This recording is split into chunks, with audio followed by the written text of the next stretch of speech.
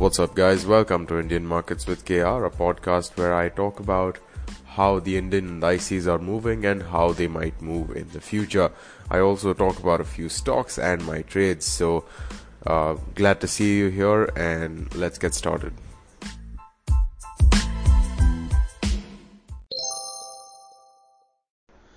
What's up, everyone, and welcome to episode number 170 something.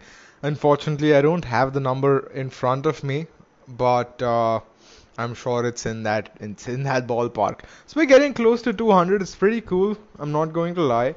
But enough beating around the bush. Actually, I really don't want to stretch this episode too long. But in this one, I'm going to try something new, something different. And as all of the other good ideas have been, this one has also been suggested by my father. And if you've been following his blog, actually, he used to have a blog. He doesn't really use it anymore now. Now his Twitter page is now his blog, effectively, at Umesh Rindani. But when he had his blog, he used to have these very nice snippets of sorts, very nice one-liners, and basically, like effectively sort of punchlines for related to trading and investing and just finance in general. So he today suggested that, how about you speak about those one-liners and such in your episodes? And I'm like, wow, that's a great idea, because I've always felt that these episodes have just, lacked that sort of touch that I feel is missing, and perhaps this might help with that. So this episode onwards, I'll try to include a few, insightful sayings which have been there. And because the blog was not really that well viewed, I'm sure that it's going to be fairly new to you guys. So without any further ado, make sure you're listening to this episode at a speed you are comfortable at, and let's get started. Okay, starting off with the market snapshot, and I think that this is going to be one of the last few, positive market snapshots that we have before a likely, pullback happens. And I'm saying that basis several factors. So I'm personally of the opinion that this is not going to last. So whatever positive market exchange, data that I'm gonna say here is relevant only for Thursday, not really valid for what we saw over the weekend and on Friday. So 9859 is where Nifty is at right now. It's obviously up quite a lot. It's at 306.55 points, up 3.21%. The high for the day was just under 9900, which is pretty good, and the open for the day was 9753. Which is also pretty reasonable. It basically effectively means that the 9600 level, which was supposed to be a resistance, has been almost completely skipped. So that's pretty cool if you ask me. AD ratios and all of those things looking very good. We can see FIs buying an absolute shitload of stocks and options and all sorts of things. Basically, it's at 1968 crores. DI is comparatively lesser buying, but still net buying is happening, 579 crore. So clearly buying is happening, which is a very strong sign. Broad market indices, all of them once again positive, very similar to the overall trend of the day. And even India VIX is up actually. I'm possibly assuming it is because of that very sharp up move that we saw. Is why we're seeing India VIX here. And Nifty Bank and the other sectoral indices look mixed. So we can see banking and financial services being positive once again. Auto is up. Auto is up too. And Maruti actually zero sales for April. So I'm assuming that is going to be one of the biggest game changers for auto sector on Monday. But right now it's up 6.45%, which is very strong. Tata Motors also, I think it got a Moody's or some downgrade, which is not really a good sign. But all things considered, sectoral indices on Thursday all positive. Metal especially positive. Good sign overall. Other indices, fixed income indices, relatively how they've been so far, stable-ish, I would say. And the thing that I want to talk about here is Now, a lot of people were asking me that, yo, what's up with the markets these days? Why is it just going up? Because obviously the corona cases are just, just going higher and higher with every passing day. And the situation is not really improving globally either. We're seeing some companies, some countries, not companies, some countries sort of plateauing out, some countries reporting no cases, no new cases, but then overall, the situation is still not very good. No vaccine in sight, and hydroxychloroquine, of course, ineffective completely. Hemp and other, herbs are being tested, but nothing really too concrete. So, based on that, a lot of people were asking me that, hey, what's up? What's up? What's going on in the markets? It's crazy because a few people, just passively observe. And, I told them my view is very simple. I think it was, the institutional players buying at lower levels, right? When we hit around 7,500 or so, whichever was the low for the period. And after, the FIs and the DIs were buying, and I know they must have been buying because we've been seeing the data, also because they've already bought a lot of puts. And the reason why I know that is because someone that I know works in the industry, and he was telling me that these FIs and DIs, they've been buying puts. So because of the general bearish sort of outlook, so they've been buying puts, and possibly they've been buying puts to hedge their long positions in these stocks, just averaging down their positions to get higher returns, eventually. So that might have been happening, which is possibly what gave us a pretty, V-shaped recovery initially.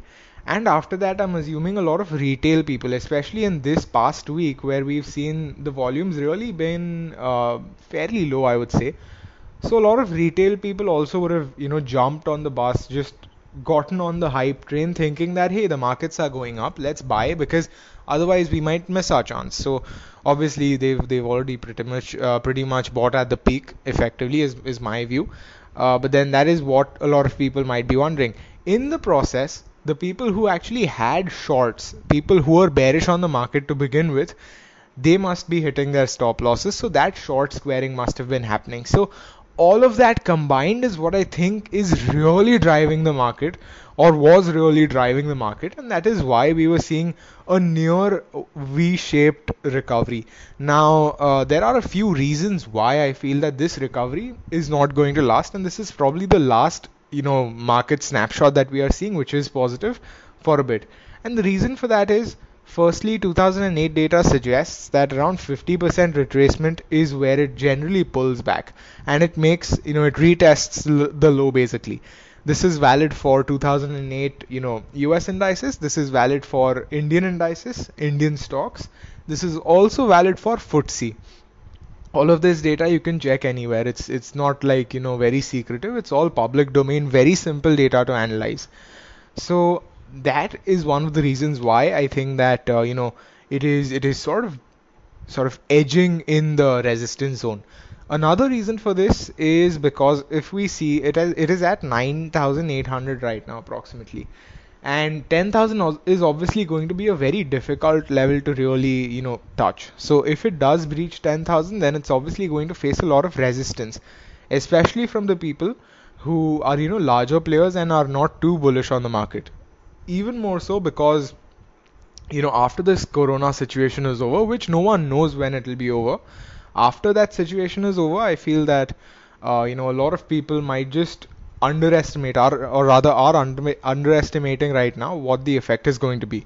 So if a global recession really is triggered, then of course those 10k levels are highly unsustainable, and possibly so are these 9800 levels that we're seeing right now. Yet another reason why I feel that this is possibly not a sustained rally is because if we look at the global markets, we can see SGX Nifty is at 9300 right now. Yesterday it fell around 400 points, and today it's down 12 points. FTSE is down 2+%. CAC down 2+2%. DAX down 2+%. Nasdaq is down 3+%, like more than 3% down.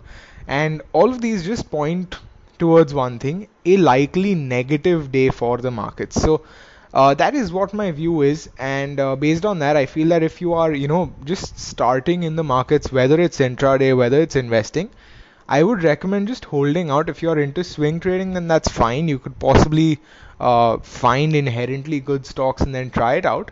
But otherwise, I feel that it's best to just hold tight and see where we are headed. Because of course, VIX is positive today.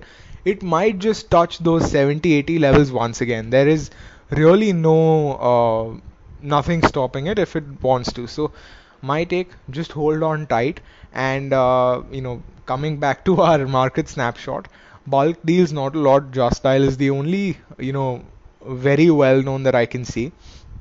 Block deals, once again, not a lot. 31st March was the last block deal. It's been 1 month now. New shorts have been initiated in Britannia, HDFC Bank, and Kotak Bank, dated 23rd April. Looking at the highs and lows, we can see Ruchi Soya finally, quick rounds of applause for that.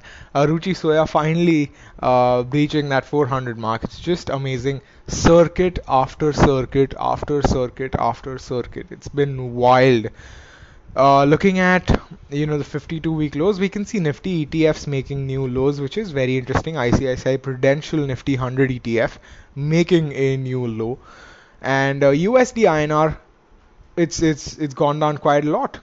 We were seeing near 77 levels. Now it's at 75.13.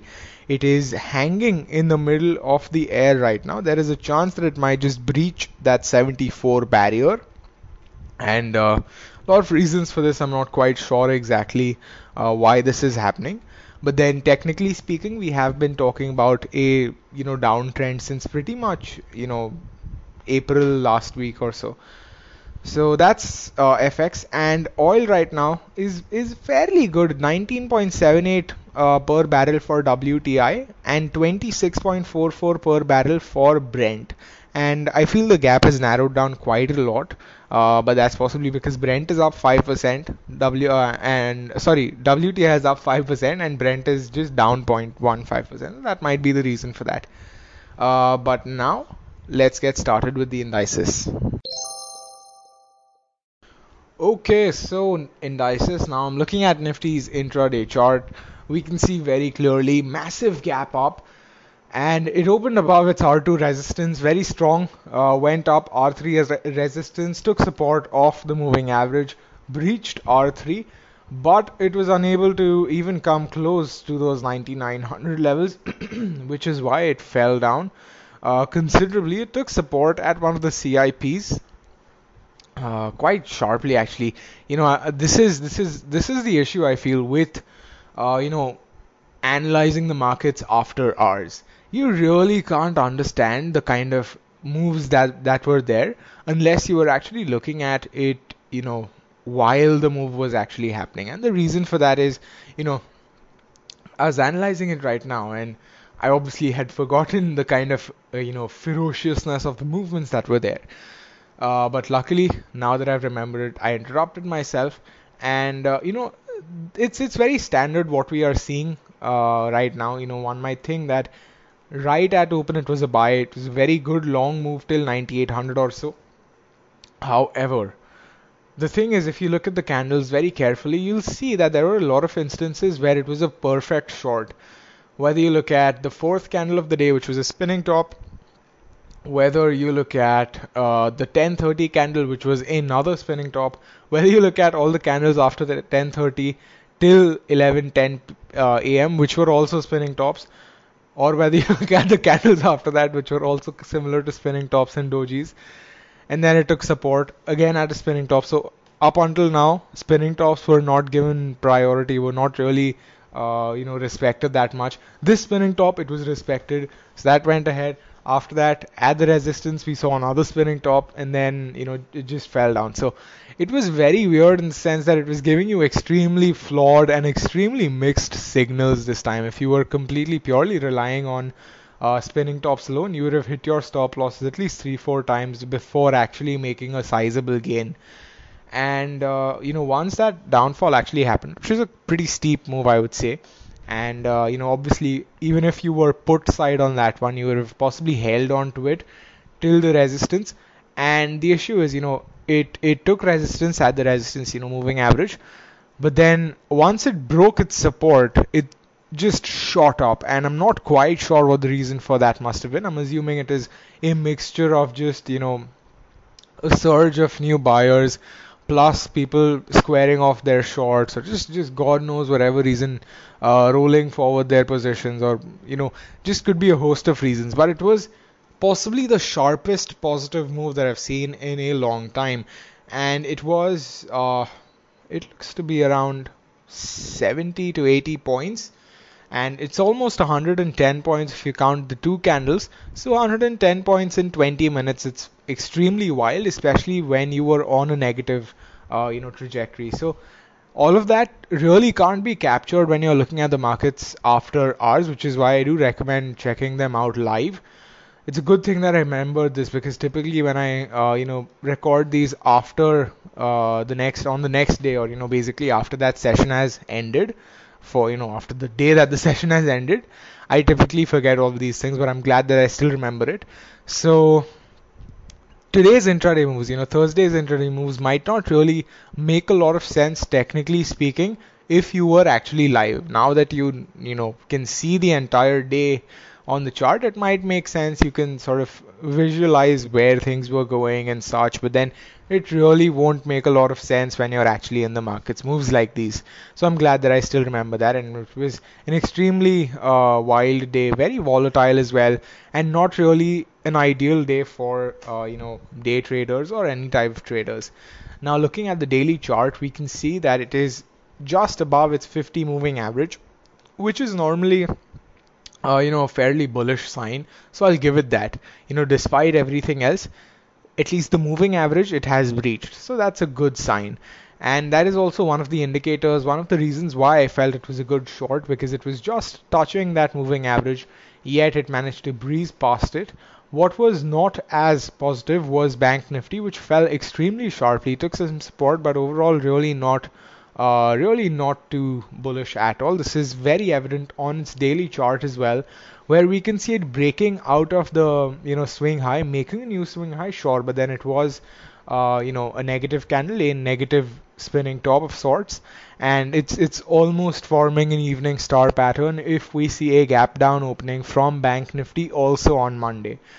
So that's quite a bit. I know I just went pretty much all in on technical aspects of the markets, but then I'm hoping that you were able to catch up, and I'm hoping that it wasn't too boring. But then I really felt it had to be said, because these moves on paper really don't capture the kind of ferociousness that was there on the markets on Thursday. Monthly expiry plus Reliance plus HUL earnings, and just a lot of things just going absolutely wild on that day.